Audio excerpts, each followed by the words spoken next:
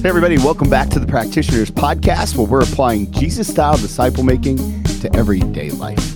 This episode and all of our episodes are powered by Navigators Church Ministries, which focuses on helping churches make disciples who can make disciples. For more information, check out navigatorschurchministries.org. Random question for you, Justin. Are you ready? I'm ready. Let's do it. What is your very first scar that you remember? Scar, S-C-A-R. Oh, wow. Scar. That's a good question. Did I remember or just that I have? Your choice. It's a random question. Doesn't matter. The first one I have is on my forehead, just to the left of my nose, which is from when I had chickenpox when I was growing up. Because back in the day, we used to have chickenpox. Most of us, right? Yeah, and then you pick. How about you?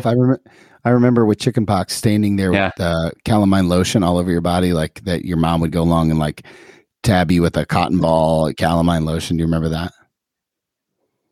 No, because I was like under 2 when I had this, so I don't remember it. My scar comes from bike riding, and somehow or another, my left knee got wrapped up on the back side of the left tire, and it went all the way down my kneecap, a solid couple of inches. It has since been replaced with an ACL scar, so it's okay. That poor knee's seen a lot of action over the years. Yeah, I guess so. Well, Tony, let's talk today about something that bothers me a lot. And disciple making is something I strive to do well. And a lot of the aspects of how I disciple and how I help others in disciple making, I feel really good about. But this one in particular is one that I don't think I do well at this point in my life. And sometimes it keeps me up at night wishing or trying to figure out a way to be more effective at it. And what I'm talking about is what I call the with him principle. And so it's this idea that we should spend time with the people that we're discipling outside of or in addition to, maybe the normal rhythm that you guys have already set up in discipling.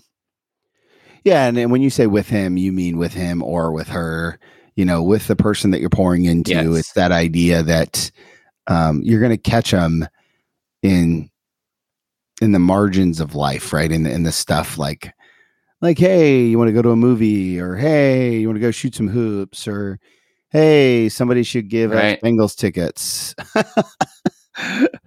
Yeah. Right.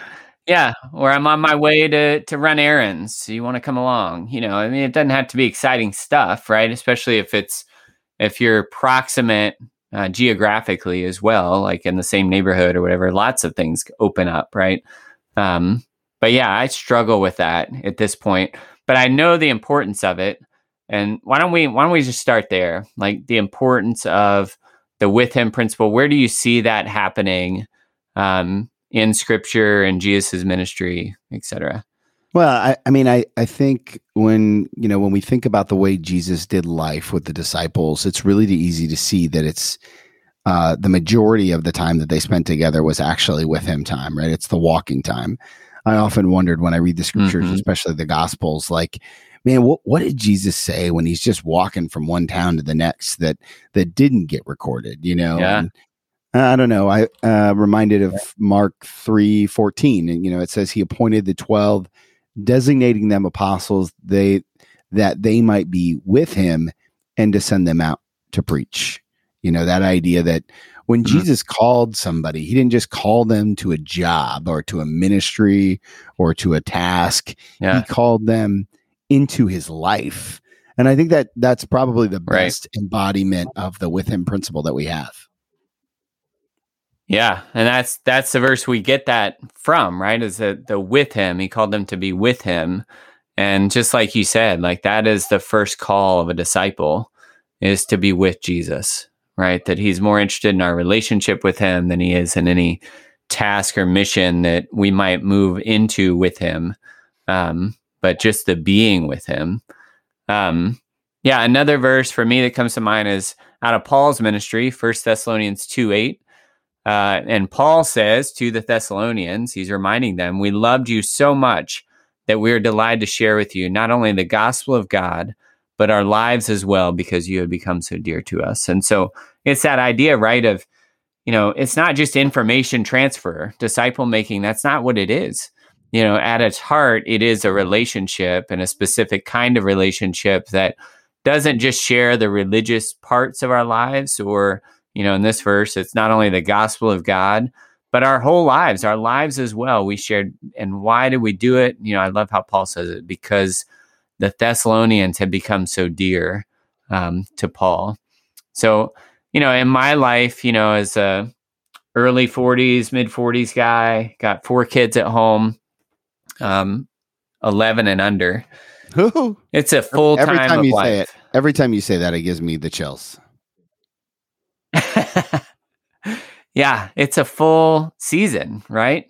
To care for everybody. And as I was thinking about this episode and preparing for it, I thought, well, maybe I should give myself a little more grace, because what I think I am doing okay at is making sure I get with him time with my family, with each individual in my family, and to care for them well. And that's, a top priority for me, even above those outside the home that I'm discipling, which they also see that too. But, guys that I disciple outside my family, it's really difficult and rare, to be honest, that we both have opening in our schedule where we go and do something, just the two of us, to do it. You know what I mean? And that's really hard for me. What does it look like for you as you're discipling right now? It's tough. I mean, what you're saying resonates with me, because I similar season, right? I would say this: sports is probably the one thing that I use as a with him kind of tool. And if there's a guy that I'm discipling who loves sports, it's not uncommon to be like, hey, I'll try to knock 2 birds out with one stone. Hey, I'm going to go watch the high school football game because my son plays high school football. Do you want to roll with me over here? Right. And that has some advantages to it in terms of like trying to figure out the time. When I'm doing it well, it happens naturally, and I'm intentional about it, but it happens naturally, and it's a natural fit. There are seasons where it's less natural. It's less of a fit. I'm more stressed out, right? Like in those seasons, I'm just not very much fun to be around anyway. So, yeah, I mean, I'll tell you that there was a season in my life when the with him time that somebody used for me was pretty transformative. And some of you who have listened before, tell us. Yeah, some of you have listened before know that I was in Minnesota for a year, and while I was there, I lived at a residence inn, which sounds amazing, and it was kind of amazing. It was like free breakfast every day, and dinners 4 nights a week. But the weekends were always super lonely. And so the guy who was discipling me, Charles Causey, he would invite me over to his house for dinner on the weekends. And then he would invite me to stay the nights and sleep in his guest room. And then I would play board games with him and his family. And it was a beautiful representation of like, hey, in a lot of ways, he was making me what Paul says is his, like a spiritual son in the faith. And he brought me into the family in such a way that actually this year, both of his daughters got married, and it felt like I was watching one of my siblings get married. And it was the with him time that really made the difference in those relationships, because that's how I got to know his kids and his wife and, that whole thing. What about you? Was there a season in your life that it worked out pretty well? Yeah. Before we get there though, I just want to reflect, like that is living out that verse, right? That he shared not only religious things with you, but he opened up his whole life. Yeah. And through that, there was a dearness and a closeness that emerged. And as you were sharing that, it reminded me of, the navigators and their history. They used to have what's called nav homes. And, if you were being trained by somebody, they would invite you into the home to live with you. And there's still some pockets of the Navigators where this happens. I wasn't trained that way and have never done that before. Although we've thought about it, and I don't know, as an introvert, it just feels like it would be a lot because I already feel like I'm stretched too thin relationally, and especially getting time with the people in my household to add another one. But what I've heard from that is that it allowed the person who is being discipled to see what family looks like, how to parent, how to be a good spouse, how to love your wife well or love your husband well, all those sorts of things that I think is extremely valuable. And it gets a little closer to Jesus style disciple making, right? Because it is, it majors on that with him time. And that's something that as I've been able to experience it and do it more and more, it adds a whole lot of power to what I'm trying to do in disciple making, because the relationship tightens and it allows for conversations that are difficult to become much easier. But it also allows for an affinity, a love to develop that is deeper than really develops when we're not able to do that well. So for me, in my life, when's it worked well? I mean, I had guys that as they discipled me, they'd invite me over as they were building a deck to help, or, run errands, or to go here or there. And at first it felt a little weird to me because I didn't really get what was happening or why. Right. But I just tried to roll with it in my non-relational self. Like, all right, well, I do appreciate this guy. And over time, it felt more natural, right? Probably go ahead. No, I think it's interesting. You said something. The natural inclination of like it wasn't natural to have somebody invite you over. And so as they broke down those barriers, it became more comfortable. That's just probably highlight a good difference between the introverts and the extroverts. Yes, exactly.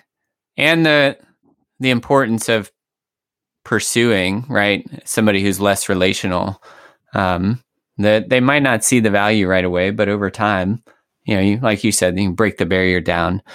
When we ministered overseas, we were able to do this pretty well because the people that we were ministering to and discipling lived right across the street, and culturally it was accepted and normal to just walk across the street, and they would just walk in our house. Oh, there you go. And it was it was really personal and intense for a while because we didn't know to expect that. And they just walk in, hey, how's it going? And we were feeling like our barriers were kind of traversed in some way. But we would regularly go places, run errands with them, go to lunch with them. I mean, just go over and sit with them. I mean, there's just a lot of that with him, with her sort of time that was really, we valued it a lot. I would say that. Well, the other part about that is that culturally it's baked into the idea, whereas here in the United States, and part of the reason why we have to talk about it in these episodes is because we live in a tail light and garage door environment. And so it's very common for us not to see our neighbors. And if we're discipling people who we don't work with or don't see on a regular basis, you're going to have to put in a little effort because we're so spread out. But it sounds like in Thailand, that would almost be rude if you didn't allow someone just to walk in your house. Am I thinking about that correctly? Not quite to that degree, but once you know them, right? Yeah, if you're friends and you didn't allow them to, that would feel rude. Yeah. And I think that's so true in our culture today is that we live segmented and isolated lives, such that even if we know the names of the people that are living around us, normally we don't have a relationship that causes us to interact with them with any regularity or depth. And so that's another thing that we try to do is not just know our neighbors' names, but to get involved in their lives in some way. And so we have some new neighbors this year, actually. And just over the last couple of weeks, we've seen some progress because it's been really slow. But even in the last couple of weeks, like they're coming over, our kids are going over there, and there's something happening that's really encouraging to me that to me will lead to sharing of our faith. They get to see it. And we're not discipling them, so it's slightly different, but it's that same core concept of, if we're going to spend time with them, then they have the ability to see things, right? And more is caught than taught, certainly in life and in disciple making. So, yeah, one of the things that I think about as we think about this topic is that Jesus spent 3 years of his life that we know of every day with the same group of guys, right? And those were the people that he was pouring into. Those were his intentional relationships. Those were his kind of his squad, his homies, And I think one of the things that I can be guilty of sometimes is trying to rush the speed of trust in a relationship, because I'm pretty open and out there and trusting, and so sometimes I think that I can manufacture closeness and intimacy when the reality is that it's not going to happen without time. And this is part of that time that is important, even if we want to discount it. So, that we're not going to program our way out of this. We've done an episode on that before, but we're also not going to rush time out of this either. We have to just spend the time and take the time and make the time to say this relationship is a priority. Yeah. Yeah. And we have to do that even though most Americans feel like they have lots of things in excess, but time is not one of them. Right? That's the thing that most people are like, oh, I'm so busy. I wish I had more time, et cetera, et cetera. And, we have to think through, all right, well, what are we going to invest our time towards? And the other part of, if we're building a relationship of depth, I love what you said, because we cannot manufacture it. We can't fake it. We can't rush it. Time has to be a part of it. And I think there's two other things that develop relationships of depth. And one of those is shared experiences, right? So even if they're not exciting experiences, just having different experiences than you normally have together really fosters that sort of deeper connection. And the other one's conversation, right? And so as we're kind of doing those things, and what most disciple making relationships in today's culture looks like is conversation is the thing that they're doing the most, which is great. But we have to, as much as we're able to get those other two pieces in, right, of time and shared experiences, which is really just time doing things. When you were with Charles, the guy in Minnesota that was investing in you, he spent time with you, and it sounded like that time was very natural and free flowing. Was there any sort of intentionality in that you perceived, or what did that look like? I mean, the only intentionality that I would say is that it was very intentional that he cared for me. Yeah. And that he wanted to make sure I was okay. Wanted to make sure that, that I knew that I was loved by him and his family. And so that was probably, when it comes to that particular time. Now, we spent time studying the word and doing things like that together outside of that. But when it comes to the weekend stuff, that was just love. Yeah. Yeah. That's awesome. Yeah. I've experienced some of that. And I think that's the minimum, right? So if we can just do that, we are adding a whole bunch to those that we are discipling. Sometimes I'll advise people to just, if you're going to a game with somebody, or, you're running errands, to just try to think of one question that is intentional. And it doesn't have to be even spiritual in nature, but just one intentional question of, hey, I've never heard much about your parents. What was it like to grow up in their household? Just something to draw you closer together in the midst of that with him time. And again, it's not something you have to do to make the time valuable, but I think it just adds even a little bit more value into that time of, I want to pursue this person and getting to know them at a level of depth. Tony, we're coming close to time. What else should we say about the with him principle? Anything we've missed or anything you want to add in here? No, I'll just share the takeaway, and you've mentioned it already, and it's this basic idea that more is caught than taught, which means that if you're with someone, if you're with him or you're with her, and you're living out your faith, people will respond differently than if you just try to instruct them on it. So I love that takeaway. More is caught than taught. Justin, share the action step for us. Yeah, action step is to plan regular time, or a time at least, to spend with the person that you're discipling. And so if you can plan that in the next week or two, and do it, right? To follow through and to execute, and just observe what difference that makes in your relationship with the person you're discipling, because we are not just discipling them into one slice of life of our religion, our spirituality. We are trying to disciple them as a whole person. And that means we need to open up our lives as a whole person too. And just invite them into a space like that you can do. So again, the with him principle, super important in disciple making. Really appreciate you guys tuning in and listening. We've heard from a couple of you over the past month or so. That's been a lot of fun. So if you want to reach out, check the show notes, and you can connect on our website and reach us through there. We're also on the socials.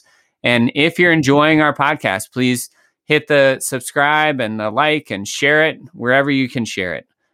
We are really excited about the influence that the podcast is having and the impact that it's having, because this is something that we are both really, really passionate about. Thanks again. We'll see you guys next time.